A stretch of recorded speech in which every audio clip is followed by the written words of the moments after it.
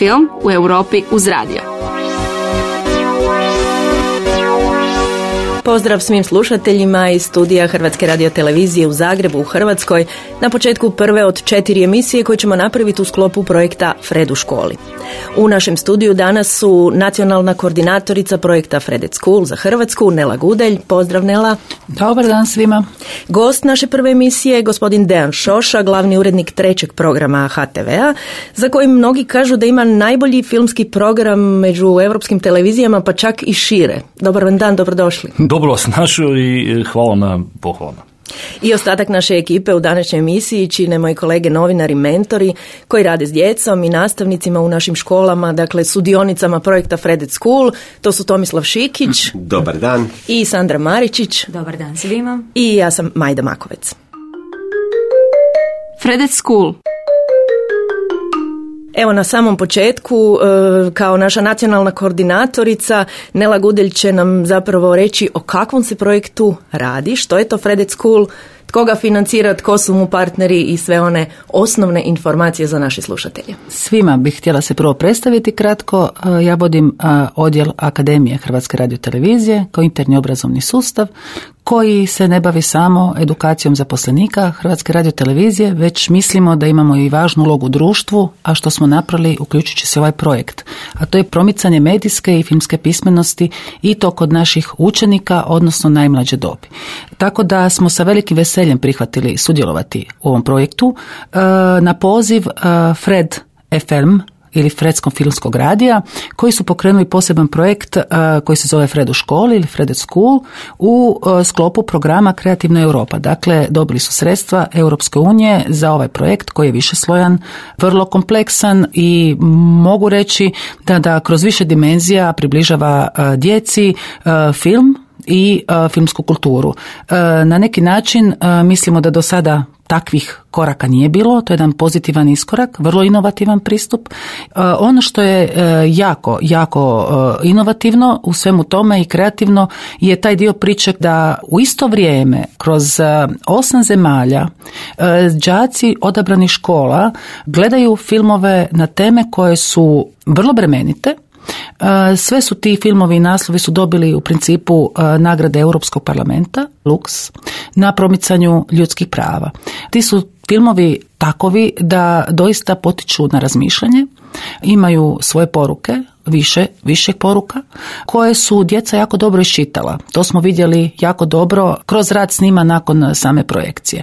Cijela ta metodologija je isto tako inovativna. Autori projekta nazivaju izokrenuta nastava, zato što smo prije pokretanja same projekcije, djeca su imala priliku i obvezu pogledati i poslušati zapravo obrazovne audio-isječke na temu filmske pismenosti i kulture i isto tako djeca su morala sudjelovati, trebala u ispunjavanju upitnika koji je napravilo autonomno sveučilište u Barceloni, koji je jedan od partnera na ovom projektu i koji su oni ispunili online, odnosno preko interneta prije samog početka projekta, a nakon svake projekcije dodatni upitnik je ispunjavan na osnovi viđenog u filmu.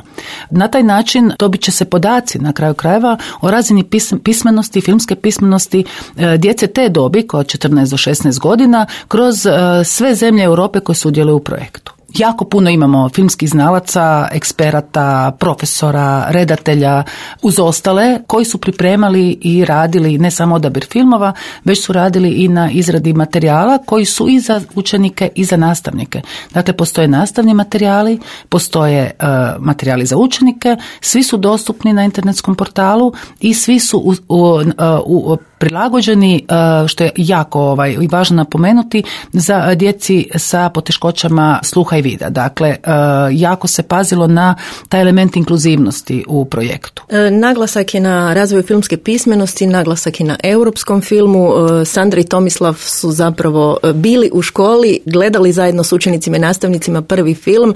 Možda onako kratko, dakle, kako je izgledao cijeli taj proces tijekom gledanja prvog filma prije pa i poslije i kako su vaša ono iskustva i impresije prve? Pa ja vjerujem da su iskustva slična, iako Tomislav ima jednu malo specifičnu situaciju o kojoj će on malo više govoriti. Eto, ja sam kao osoba koja je prošla kroz nekoliko škola krenula sa djecom malo raditi upravo i na toj edukaciji. Samo gledanje filma, to je bilo onako dosta uzbudljivo dok smo se svi okupili, vidjeli hoće li to funkcionirati. Naime, morali smo ući u to virtualno kino.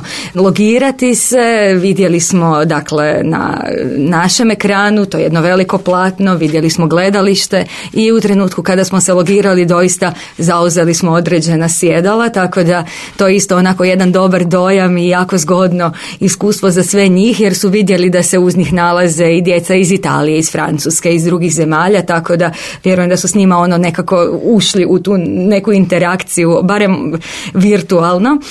I krenuli smo gledati film. Oni nisu puno znali o tome što će gledati.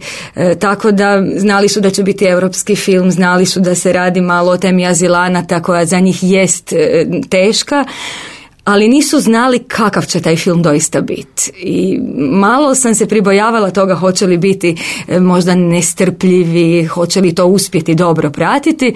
Ali oni jesu. Eto, to je meni bilo iznenađenje da su oni doista svi sjedili i naprosto gledali sa razumijevanjem, što se kasnije moglo doista vidjeti nakon naše rasprave kada smo sve to prodiskutirali. Tomislave, ti si bio u Centru za odgoj i obrazovanje. Tako je, Centru Dubrava. To je dakle centar koji okuplja štićenike i oni tamo idu u školu, djeca sa motoričkim smetnjama.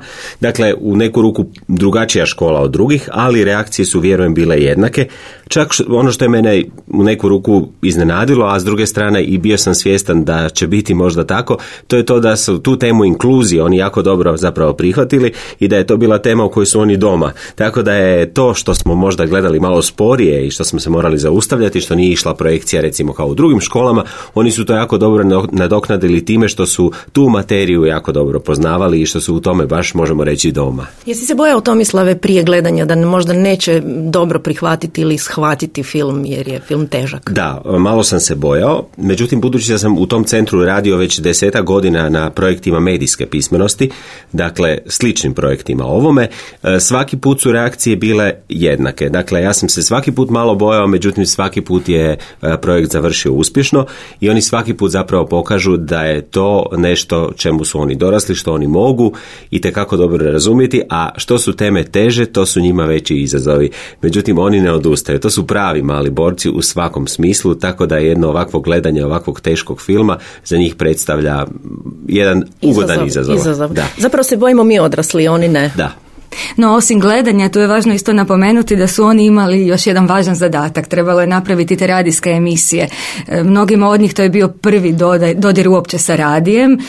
Nisu znali što i kako to treba izgledati, kako to treba zvučati, što govoriti, tako da su primili hrabro isto te mikrofone, snimača i krenuli diskutirati. Sve je to bilo bilježeno, tako da na kraju mislim da su i taj posao dobro odradili, jer su tu njihove misli čujemo dakle u tim emisijama i zapravo više i o temi i o tome kako je redatelj odradio neke svoje poslove i imali tu svoj neki potpis, kako su glumci odigrali cijelu scenu, svašta se može čuti. Da, ja moram reći da je mene iznenadilo što su sve vidjeli i što su uopće znali, kako su znali gledati film više nego što sam ja očekivala. Evo moram priznati, ali kao što rekoh, očito oni to rade bolje nego što mi imamo o njima mišljenje da mogu i znaju. I njihova znanja su možda na nekoj razini koju mi ne bismo očekivali. Radio vas vodi na putovanje europskim filmom. Ovaj prvi film, zapravo riječ je o filmu Ilegalna, to je belgijski film, o njemu ćemo danas sad i više razgovarati sa našim gostom, pa možda evo za početak za naše slušatelje koji nisu gledali film da poslušamo kratki sažetak o filmu prije nego što krenemo u analizu tog prvog filma. Ilegal je drugi dugometražni film Oliviera Massé-de-Passa, belgijskog redatelja rođenog u Charleroi 1971. godine. Film je koprodukcija između Belgije, Francuske i Luksemburga s ukupnim proračunom od oko 2.200.000 eura. Produkcija se usredotočila na potrebu da se do krajnosti reproducira fizička i ljudska realnost mjesta i likova u priči, iako je centar za privremeni pritvor emigranata gdje se odvija većina radnje zapravo rekonstruiran u napuštenoj tvorničkoj zgradi. Film je prikazan na festivalu u Cannesu u sklopu programa Kenzande Realizators 2010. godine, a Belgijanci su ga izabrali za svoje kandidata za Oscara u kategoriji najboljeg stranog filma, no nije ušao u najuži izbor od 5 filmova. Prije Ilegalne, Masse de Passe režirao je 2 kratka filma, Chambre Froide 2000. i Don l'Ombre 2004. godine.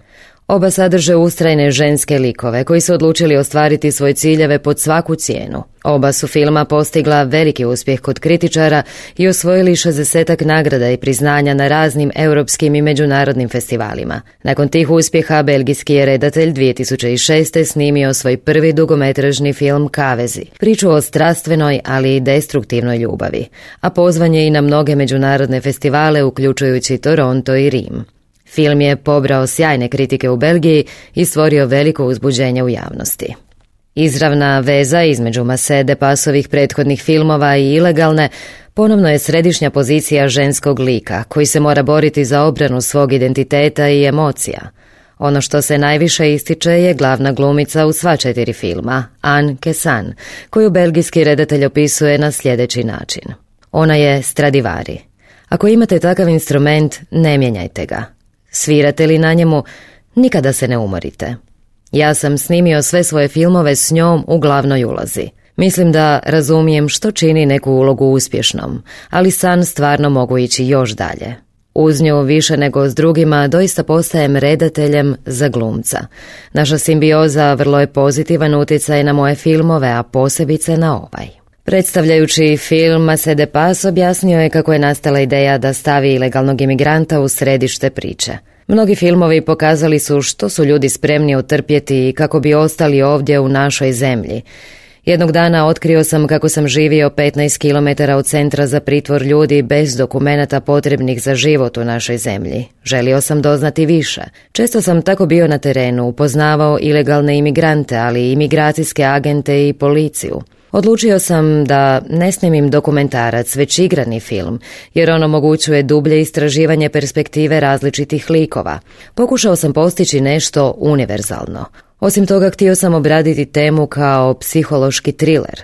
Dok sam pisao film, često sam razmišljao o Ponoćnom ekspresu Alana Parkera, iako sam htio da film bude realističan i da se temelji na dubinskom istraživanju. Sve što se vidi u filmu zapravo se barem jednom dogodilo. Nakon Ilegalne, Masse de Passe je 2015. napravio film Le Sanctuaire, koji je u siječnju prikazan na Međunarodnom festivalu audiovizualnog programiranja u Pjericu. I evo vrijeme je da damo riječ našem gostu, kao što sam na početku rekla, to je Dejan Šoša, urednik 3. programa Hrvatske televizije. Kratko ću ga predstaviti ovako. Filmski staž stekao je pišući u raznim časopisima, radeći kao urednik na HTV-u, uređujući emisiju o filmu, posebni dodaci. Član je brojnih žirija, brojnih filmskih festivala, koautor nekoliko filmova i ako su novinari dobro prenijeli, u jednom intervjuu javno je obećao da će do odlaska u mirovinu otkupiti i prikazati sve antologijske filmove koji su ikada snimljeni na 3. programu, ali ono što je mislim najvažnije zbog čega je taj 3. program toliko hvaljen i gledan je to što je iz arhive izvukao svjetske klasike i otvorio zapravo jedan novi veliki prostor baš europskom filmu, pa mislim da je zapravo pravi gost da govorimo danas i o ovom europskom filmu i projektu. Ovaj film Ilegalno, znači, je jedan prije svega dobar film. Njegova važnost zapravo meni se čini u ovom projektu leži u tome zapravo što omogućava svojevrsni eksperiment. Znači, vi već i najpovršniji pratitelji kinematografije svjetske primijetili su zadnjih godina jedno raslojavanje publike. Znači, imamo nekakve dvije jasno određene grupacije publike, imamo jedne koje idu u multiplekse, gledaju američke žanrovske filmove, serijale, razne fentezije, akcijske filmove, jedu pritom kokice, piju razna pića i s druge strane imamo ovu recimo festivalsku publiku, znači koja gleda potpuno dijametralno suprotne filmove, znači gleda nekakve filmove koje bi mogli prozvati onako ambiciozno art filmovima. Znači to su filmovi koji izbjegavaju nekakvo žanrovsko određenje, u kojima se rabe neki stilski postupci koji se ne koriste toliko u ovim drugim filmovima i kojem zapravo korpusu ovaj film idealno pripada, znači Ilegalna.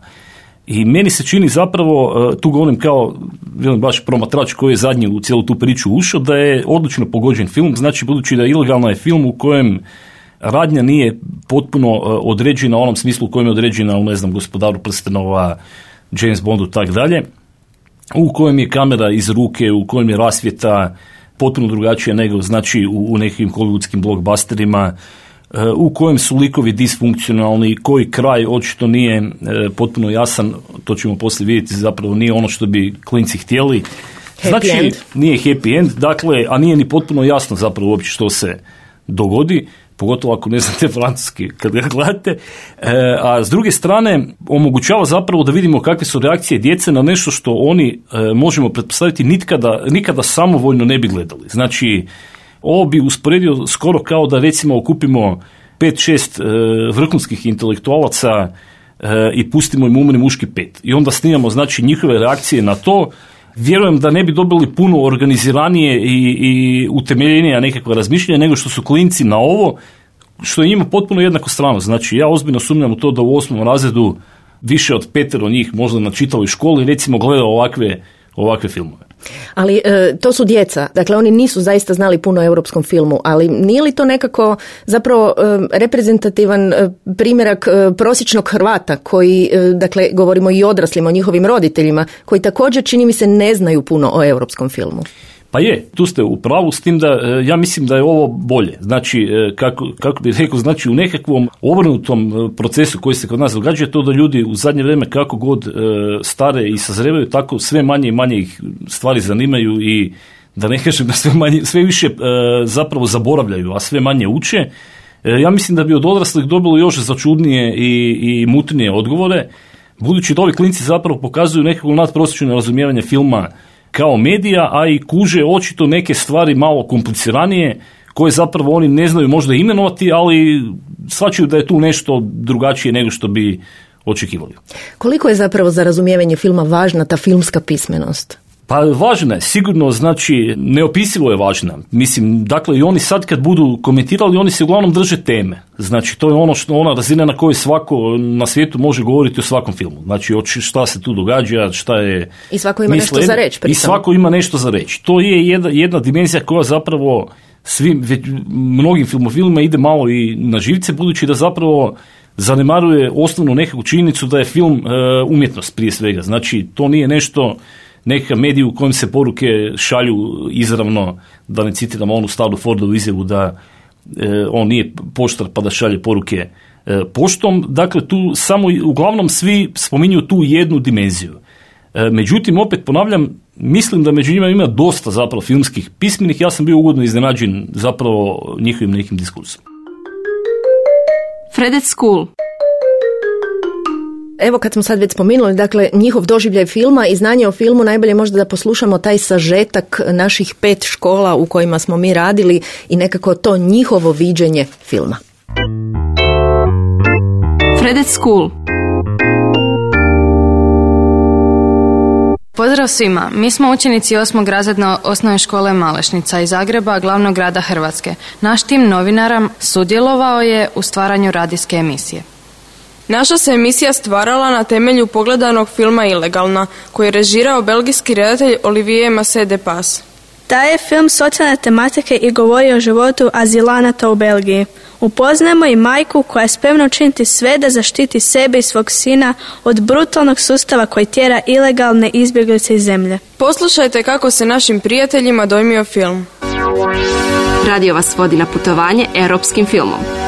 Film mi se svidio, bio je dosta potresan, ali prikazuje baš kako je život jedne izbjeglice i svidjelo mi se što je na kraju sve ispalo dobro.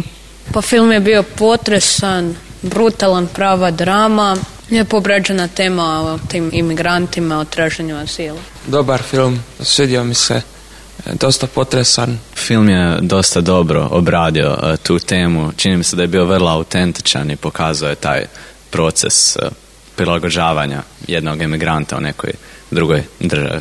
Na sliku su stavljeni filteri, tako da izgleda mračnije i ima tu neku plavu nijansu koja zapravo u nama potiče tugu i tu nekakvu brutalnu realnost. I na taj način se dobija taj osjećaj nekakve depresije i tuge koja se zapravo njoj odvija u životu i kamera nije mirno držana, nego se cijelo vrijeme trese i to nam znači daje taj nekakav osjećaj njene potresenosti u životu i zapravo je realno jer se tako sve događa oko nas i time su isto postigli tu jednu dozu njenog osjećaja u filmu.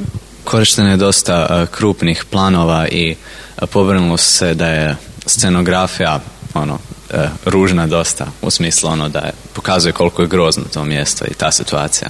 Pa s tim velikim kadrovima se jako dobro detalji primjećuju i zato se najviše i koriste jer su u takvim scenama jako bitni ti sitni detalji koje nam u ovom trenutku redatelj želi pokazati i staviti u prvi plan. Jeste li se za vrijeme filma osjećali kao dio toga filma i što je na to utjecalo? Pa donekle utjecalo je znači mjesto radnje, onda mnogi efekti i tako to. Što mislite o glumi glavne glumice? Mislim da je glumica se jako uživjela u lika i stvarno je dobro dočarala njenu tugu i gubitak. Fredette School.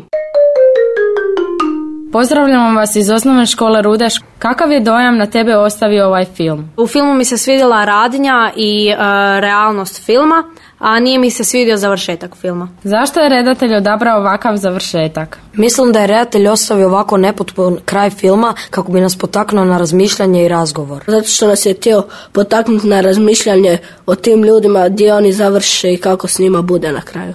Filmove koje sam do sada gledao bili su američki. Bili su akcijski, a ovo je više bio dokumentarni. Postoji li razlika između europskog filma i američkih filmova? Mislim da postoji mnogo razlika između europskog i američkog filma. Ponajprije razlika je u profesionalnosti filma, također ponekad u rasvjeti i realizmu. Koja si filmska izražena sredstva u njemu zamijetio? Kretanje kamere i osvjetljenje tamno. Primijetio sam gornji i donji rakurs i subjektivni kadar. Ja sam od filmskih izraženih sredstava primijetio tamno osvjetljenje, također krupni plan kako bi se iskazali osjećaje likova i pomalo tragičnu glazbu. Ovaj projekt nas uči kako bismo pravilno trebali gledati film. Fredette School. Stvaramo novu publiku za europski film. Pozdrav svima, mi smo osmaši iz osnovne škole Sveti Petar Orehovec. Pa mislim da je film bio jako poučan i sada nekako drugačije glavna sve te stvari protiv kojih se ona borila i smatram je jako hrabrom. U filmu je bilo malo previše nasilja i zato mi se nije svidio. Što misliš o likovima i koji su najbolje odradili svoj posao?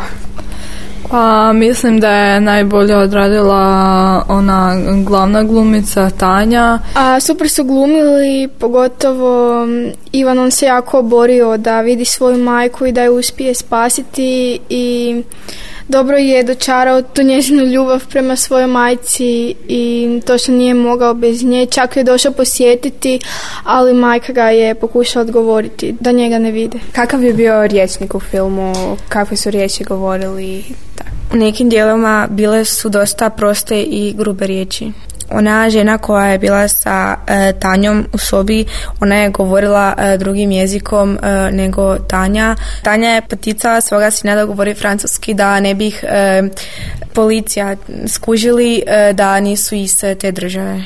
Boje su bile tmurne jer je i ta scena bila tragična, tužna.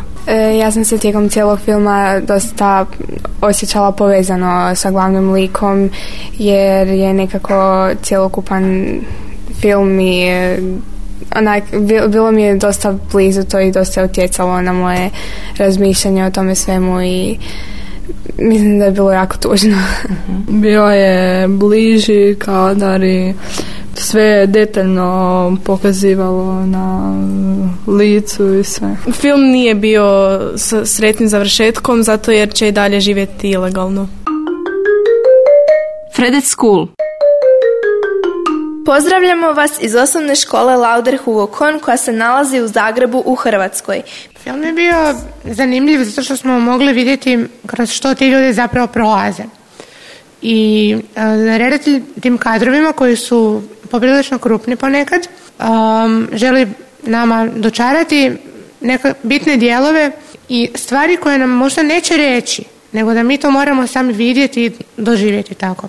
Ovaj film više djeluje i teži prema dokumentarcu iz razloga što zapravo vidimo jedan njezin dio života i to možemo vidjeti kroz koje sve stupnjeve je ona išla i zapravo se sve to odvijalo, kroz koje ona postupke morala ići da bi se nekako odrekla tih svih problema u kojima se našla. Više bi rekla da je to kao neka drama, zato što zapravo cijeli film ne da je dramatiziran, nego zapravo jedna cijela drama o tom životu njenom, koji zapravo završava sa sretnim krajem, ali opet ne znamo što se na kraju dogodi. To pojačavaju oni efekti koji uvijek film čine zanimljivijima, na primjer muzika, zvukovi, koji ili neki razni efekti, još kao svjetla neka ili nešto, koje naravno čine još ozbiljnijom situacijom ili malo drugačijom prikazanom. Meni je dramatičnost izazvala glazba, ali čak i tišina u nekim dijelovima, jer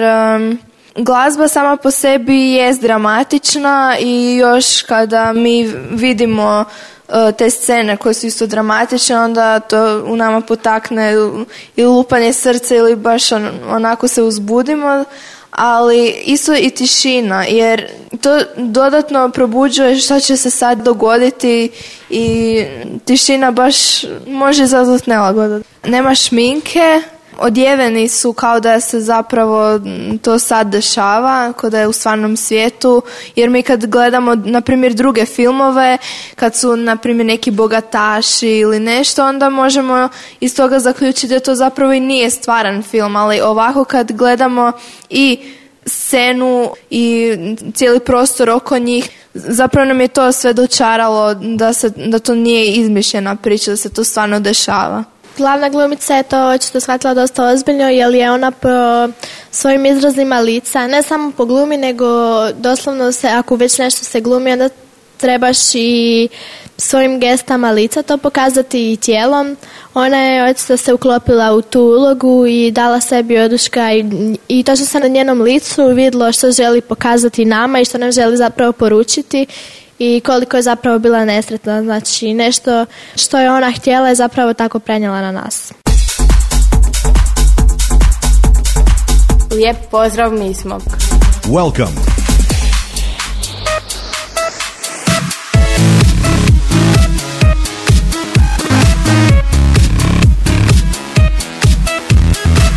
Učenici smo Centra za odgoj i obrazovanje Dubrava iz Zagreba. Naš centar je namijenjen školovanju i rehabilitaciji djece i mladeži s motoričkim poremećajima i kroničnim bolestima koja se mogu osposobiti za razna zanimanja. Naravno, ti uvjeti moraju biti posebno prilagođeni nama.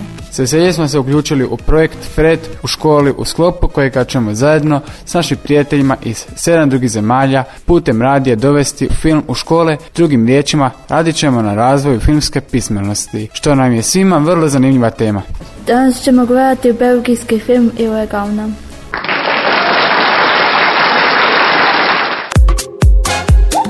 Nesretna je zbog toga što je u zatvoru. Ne sviđa je se zbog toga jer ona zapravo krije cijelo vrijeme svoje osobne podatke, ne želi reći nikome ništa. Pa ona je najviše zabrinuta za svog sina i za preživljavanje, jer kod njih je bila jedna drugčija diktatura od njezinog podrijetla gdje je ona rođena i sad je došla bez dokumenata i sve to, uplašena, ne zna šta će biti, ne zna kako će završiti, uplašena još više za svog sina, pa onda kad je čovjek u panici zbuni se i baš ne reagira kako treba. Snimatelj je uspio uskladiti i kameru i svjetlinu u tu nekako pomalo tragičnu tematiku filma. Smorna atmosfera. Pa glumica se vrlo jako puno bacila u ulogu i film. Vidjelo se da je baš onako bilo jako puno emocionalno. Baca se ulogu jednostavno, baš ulogi dobro. Ovo je bilo sve za danas, bilo nam je jako lijepo i sljedeći puta vidimo se 23. ožujka. Mi smo bili u centru Dubrava na projektu FRED u školi. Na radiju emotivna pauza baš nije dobra stvar, pa ću ja odmah krenuti dalje. Nela, evo da samo kratko ponovimo 5 škola u Hrvatskoj sudjeluje u ovom projektu. Dakle, to su osnovna škola Malešnica, osnovna škola Rudeš, osnovna škola Sveti Petar Orehovec, osnovna škola Hugo Lauder Kon i Centar za odgoj i obrazovanje djece u Dubravi. Čuli smo jedan otprilike 10-minutni sažetak kroz svih ovih 5 škola. Dejane, puno ste zapisivali. Možemo li se malo osvrnuti na ovo što su djeca rekla nakon filma? Pa možemo, evo, ja bi odmah sve osporio što sam ranije rekao. Znači sad kad ovako detaljno preslušavamo i tako dalje, meni se čini zapravo da su klinci svi super. Znači istina je da se uglavnom bave tematikom, sadržajem, tako dalje, pa onda govore o tome da li je to potresno, nije, dobro obrađena tema i tako dalje. Međutim, nevjerojatna je zapravo razina njihovog lamentiranja o filmskoj estetici i za tu dob, a i sudio bi se reći za naš nekakav školski sustav. Dakle, pogotovo u zapadnom dijelu grada očito da postoji nekakva filmofilska crta, znači ovi iz Malešnice i Rudeša vrlo suvereno govore o filterima koji su korišteni, plavim nijansama, kameri koja se trese, dakle, i ne samo da govore o tome, nego to jako kvalitetno povezuju, znači, upotrebu određenih estetskih štoseva zapravo u svrhu dramaturgije, profiliranja likova, stvaranja atmosfere i tako dalje. Slično rade i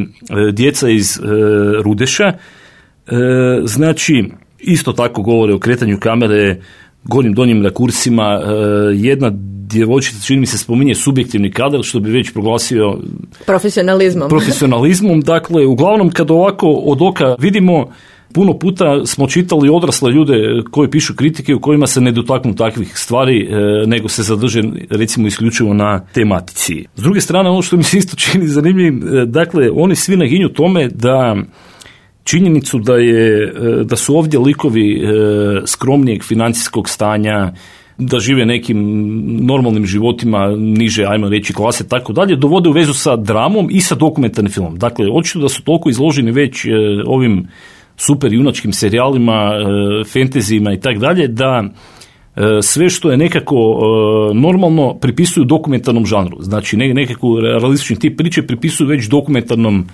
žanru, a s druge strane ono što mi je osobito potresno, znači jedna djevojčica je rekla da likovi bogataša i tak dalje su nešto što je nestvarno, a da joj se ovaj film čini vrlo stvaran budući da su oni siromašni i tako dalje. To zapravo baca jednu užasnu sliku na nas sve skupa koji smo već toliko očito pogođeni krizom i takvom stanjem u društvu da je već činjenica da je nešto raskošno zapravo sugerira znanstvenu fantastiku, a ovo realno sugerira dokumentarnu dramu. Meni je bilo zanimljivo, dakle, kako su oni čuli i zvuk u filmu koji vrlo često ni ne primijetimo, što kažu da je dobro, dakle, da kad se zvuk, odnosno glazba ne uspije nekako posebno istaknuti, da to znači da se dobro uklopila u film, ali je nevjerojatno kako su oni iščitali i tu glazbu, pa čak i tišinu. Pa nevjerojatno je sve zapravo, kako su oni tome pristupili i što su sve tu iščitali. Fredette School. Neke stvari su svi nekako primijetili, neke stvari su neki istaknuli više ili manje. Zanimljivo isto kod usporedbe recimo Rudeša i Malešnice, možda dakle osnovna škola u Rudešu ima filmsko iskustvo, dakle i neko veće znanje. Osnovna škola u Malešnici zapravo nema nikakvo, dakle oni znaju ono što su naučili na rijetkim satovima medijske kulture, odnosno filma koji su zaista rijetki. Pa to je super, to znači da ima nade. Ima nade. Evo, ja moram reći, ne znam kakvo je vaše iskustvo, Sandra i Tomislave, koliko ste vi, jeste jednako oduševljeni kao i ja sa onim što su oni vidjeli i čuli u filmovima? Ja jesam, evo, nisam prije imao priliku poslušati ove druge škole, međutim čujem oni to sjajno analiziraju i čini mi se da su zaista ušli u neke segmente koje stvarno nisam očekivao. Ma oni su zapravo iščitali neke stvari koje možda ni ja nisam primijetila, jer sam se možda bavila i nekim drugim stvarima, pratila njihova lica i kako će to sve skupa izgledati, je li ta tema njima preteška, uvijek sam se nekako time bavila i onda kad smo krenuli diskutirati, uvijek je ta diskusija prvo malo krivo, onako teško krenula, ali kad je krenula onda je jedan povukao drugoga, drugi trećega i onda su oni imali zapravo što reći. To se samo nekako nadograđivalo, među njima su se odmah iskristalizirali organizirali oni koji žele biti novinari, pa su oni postavljali pitanja i ta pitanja su zapravo bila isto sjajna. Da, ta pitanja su bila sjajna jer su znali što bi željeli čuti od svojih prijatelja zapravo, kako su oni nešto vidjeli, tako da mislim da su to jako dobro oni nekako odradili i ja vjerujem da će imati zapravo i oni neke velike, ipak veće koristi od ovoga projekta. I mislim da je bilo dobro što je njih ovaj puta netko pitao o nečemu što ih inače zaista nikad ne pitaju. O filmu se malo razgovara i to u okviru medijske kulture. Dakle, oni o filmu uglavnom ne razgovaraju. Kad razgovaraju o tim američkim filmovima koje inače gledaju. Sad su dakle imali prilike razgovarati o nečemu što nikad nemaju. Mi smo radijski profesionalci, dakle ono što je nas privuklo ovaj projekt je prvenstveno ova radijska dimenzija, ali čini mi se da ćemo i mi jako puno naučiti o filmu kroz ovaj projekt. Naučit ćemo mi o filmu, a oni koliko vidim su zaista zainteresirani da i oni dođu k nama i nauče dosta toga o radiju. Evo, mi smo dobili poziv iz centra Dubrave, zapitali su nas bili mogli doći ovdje i vidjeti kako mi to sve radimo, znači kad radimo profesionalne radijske priloge.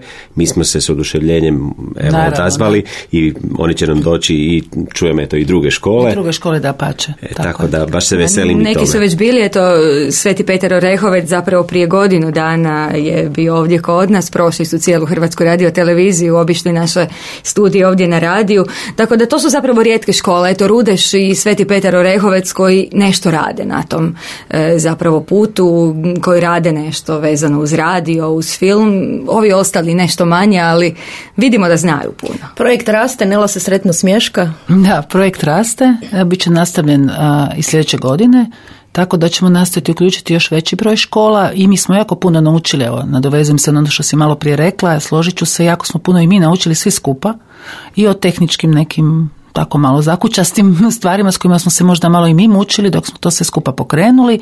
Naučila sam i ja usput jako puno radiju, naučila sam puno o cijelom ovom aspektu, čitajući, slušajući sve ove materijale, dakle educirala sam i samu sebe i ono što se meni, što sam htjela samo nadovezati, čini jako zgodnim, a to je to što je Dejan rekao, nekako smo se svi naučili ići na ono family izlete u kina, kokice, Coca-Cola, paketi, gledanje. Divno, krasno, ja isto to volim. Ali ovaj je jedan dio priče koji je improvizirani prostor u školi i zajedničko iskustvo gledanja, gdje nemate tu atraktivnost koju nosi nekakav paket odlaska u neki Sinestar ili negdje multiplex ili nešto tako.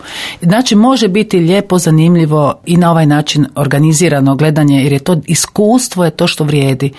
Najviše vrijedi taj dio priče, pogotovo kad smo shvatili, kad smo se svi ulogirali i kad smo shvatili da se nalazimo u jednom velikom virtualnom kinu. Tako da po meni bilo mi je nezamislivo, zapravo malo sam se i ja bojala, svi smo se bojali, tu bojazan treba otpustiti od sebe, bojala sam se kako će to sad izgledati, gdje ćemo mi to sad, doćemo u nekoj auli, informatička učionica, dakle bilo gdje se može to adekvatno tehnički, vrlo skromno organizirati, sve je prihvatljivo. Ja sam doživio jedno vrlo ugodno iznenađenje na kraju kad sam pitao što bismo mogli za sljedeći put za ovu projekciju 23. ožujka napraviti da bude bolje i djeca su rekla pa donesimo kokice i sokove.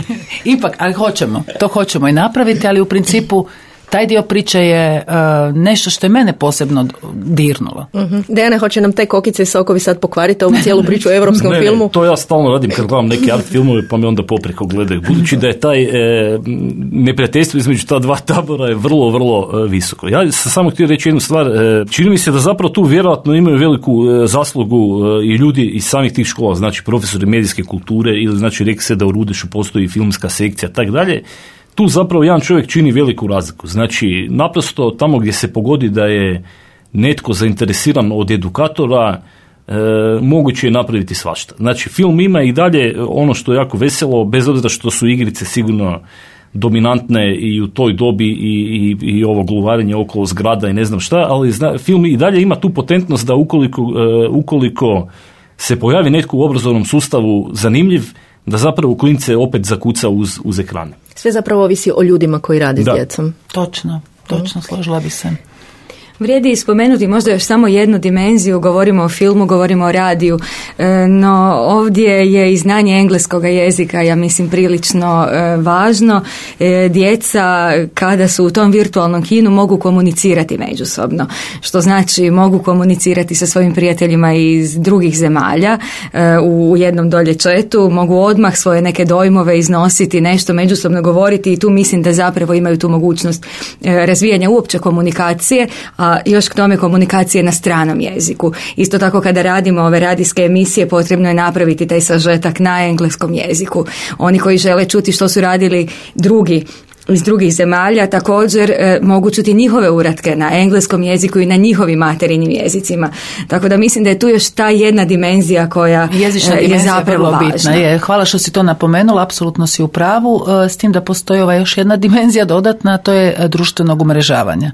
Znači imate na Facebooku, postoji naravno stranica koju smo svi lajkali, odnosno označili da nam se sviđa, tu se isto tako može jako puno toga vidjeti i postoji mogućnost tog četanja i na tweetamo, možemo i tweetati, dakle taj jedan dio poduke za, nazovimo, multimedijalne vještine i komunikacije je isto uključen u sve to skupa. Ne? Da, zanimljivo je to, evo mi smo primjerice, čim smo se našli u školi, odmah smo poslali tweet i zajedno smo ga sastavili i tu su oni opet koristili te neke vještine koje zapravo stječu u tim nekakvim novim društvenim mrežama i novim načinima komunikacije.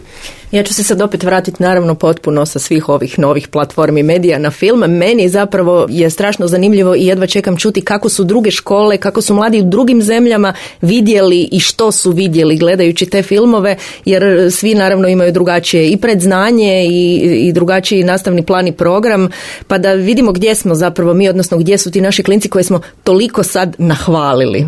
A prije nego što završimo, ja sam bila u osnovnoj školi Rudeš, dakle to je ta škola koja nam je nekako, ajmo reći, filmski najpismenija, koji snimaju svoje male i igrane filmove i dokumentarce, sve zahvaljujući njihovoj profesorici hrvatskog jezika Mirjani Jukić. Zanimalo me zašto su se, s obzirom na svoje iskustvo koje već imaju, javili za sudjelovanje u ovom projektu Fred at School. Pa motiv prihvaćanja sudjelovanja u ovom projektu prije svega bili su učenici. Naime, meni se činilo da bi sudjelovanje u nekom projektu u koji su uključena i djeca iz ostalih država omogućilo i mojim učenicima da se što više otvore. U početku i nisam znala točno o čemu se radi, ali onako njihova zanesenost, poletnost i želje za otkrivanje svega novoga onda ponese i mene. Evo sad smo gledali prvi film, mnogo toga ste vi već zapravo s njima radili i znali, ali uvijek se naravno može još nešto naučiti. Pa što se tiče ovog prvog filma, ja moram priznati da nam je puno značili su ipak ti pripremni materijali, jer to su ipak učenici 14-godišnjaci, općenito kao država nismo baš otvoreni temi azilanata, a pomoglo nam je ti pripremni materijali utoliko što su oni sami mogli se pripremiti i informirati u ovom, naravno, medijskom svijetu tko su azilanti, kako žive i da su na taj način mogli zapravo puno bolje razumjeti ovaj film. Naglasak je na europskom filmu, to je nešto s čim zapravo imamo svi malo iskustva, da tako kažem, kao gledatelji. Da, ja mislim da zapravo imamo svi jako malo iskustva, osobito učenici, i kad vide da je neki italijanski film ili bilo koji drugi film, da će prije pogledati američki film. Mislim da ovaj projekt postavljen na ovakav način, razgovorom o europskom filmu, gledanjem europskih filmova, pripremom za europski film, može potaknuti kod djece, pa i kod nas, malo više gledanja evropskih filmova. Dejane, evo prema ovom što su djeca rekla, mislim da ste dobili još jedan mali postotak više publike gledatelja trećeg programa Hrvatske televizije. Pa ja se nadam, zapravo klinci su tu sve rekli i pointirali. Možda bi gledali više europskih filmova kad bi ih negdje mogli vidjeti. S obzirom da se oni prikazuju uglavnom na festivalima, a da ipak djeca ova od 12-14 godina ne idu baš tak često na festivale, oni bi njih najradije, ako mogu, skinuli negdje s interneta. Normalno da ih nema, budući da zapravo te filmove i odrasli gledaju uglavnom na festivalima. To je sad taj problem podjele na neku multiplex i festivalsku publiku. Međutim, to opet pokazuje šta bi dalje trebala napraviti Europa za popularizaciju vlastitih kinematografija. Dakle, europski klasični, obični, nekakav tipični europski film, recimo ovaj. Znači, kad završi neki festivalski život, osim na rijetkim televizijama, vi ga ne možete vidjeti nigdje. Znači, DVD tržište nekakvo, barem recimo kod nas, umrlo, on najčešće ne igra u kinima i tako dalje, i nitko ga ne postavi na internet. Većinu tih filmova ne vidim razloga zašto matične kinematografije ne bi i instituti filmski stavili naprosto da se mogu slobodno skidati, downloadati s interneta, budući da je njihov ekonomski život i ovako i onako završio. Znači, činjenica da bi sad klinci iz Rudeša mogli skinuti ovakvih 10-20 filmova negdje s interneta ne bi apsolutno nikome nikakvo financijsko zlo nanijelo, a pomoglo bi širenju filmske kulture. Ja ne znam da li drugi moji gosti u studiju imaju još nešto prije nego što završimo ovu današnju našu emisiju i priču o prvoj projekciji za dodati. Ne, mi se samo veselimo sljedećoj, to je 23. ožujku. Također u zahvalu svima koji su sudjelovali i koji će i dalje sudjelovati, pogotovo vama, našim radijskim mentorima i mentoricama, našem dragom gostu. Ja ne odjavljujem emisiju, ali ja samo želim zahvaliti. Vidim ja kutu vodi. Zahvaliti. Otimanje posla voditeljice. Zato što sam ja jako puno naučila slušajući i tebe danas, Dejane, tako da ti na tome hvala, jer cijeli život učimo, je li tako? To ne bi trebali zaboraviti s tom poruku, tako je. I do sljedećeg susreta kroz gledanje, evo, veselimo se. To je s naše strane. Zapravo hvala svim učenicima, svim školama, i njihovim nastavnicima, oni su važni. Naravno svima onima koji su nam omogućili da uđemo u te škole, da uđemo među njih, koji će im dati možda taj sat, dva slobodno u kojem u tjednu da mogu odgledati film i napraviti ovu radijsku našu priču. Poseban pozdrav svim profesorima gdje god bili. Također pridružujemo se učenicima. Inače, sve radijske priloge učenika naših škola možete čuti na stranici Fred radija www.fred.fm na hrvatskom, kao i sažetak na engleskom jeziku. Na isti način se na ovoj stranici nalaze i radove ostalih škola iz drugih zemalja sudionica projekta. Ova naša emisija naći će se također za koji dan i u obliku sažetka na engleskom jeziku, kao i zajednička internacionalna emisija koju će producirati Nataša Senjanović za Fred radio. Na kraju ove naše današnje emisije, evo, zahvaljujem našem gostu Dejanu Šoši, glavnom uredniku 3. programa Hrvatske radiotelevizije, odnosno Hrvatske televizije. Dobio je, nadam se, evo, neku novu publiku, osim što je bio naš gost i lijepo nam ovo prokomentirao, našoj nacionalnoj koordinatorici Neli Gudelj. Molim. Kolegama mentorima Sandri Maričić i Tomislavu Šikiću. Isto tako tamo u režiji kolegici Nikolini Čulom za tonskim stolom. Ja sam Majda Makovec. Ovo je bila emisija Hrvatskog radija, Hrvatske radiotelevizije za Fred at School iz Zagreba, iz Hrvatske. Fred Film Radio 24/7 on Fred.fm and smartphone apps.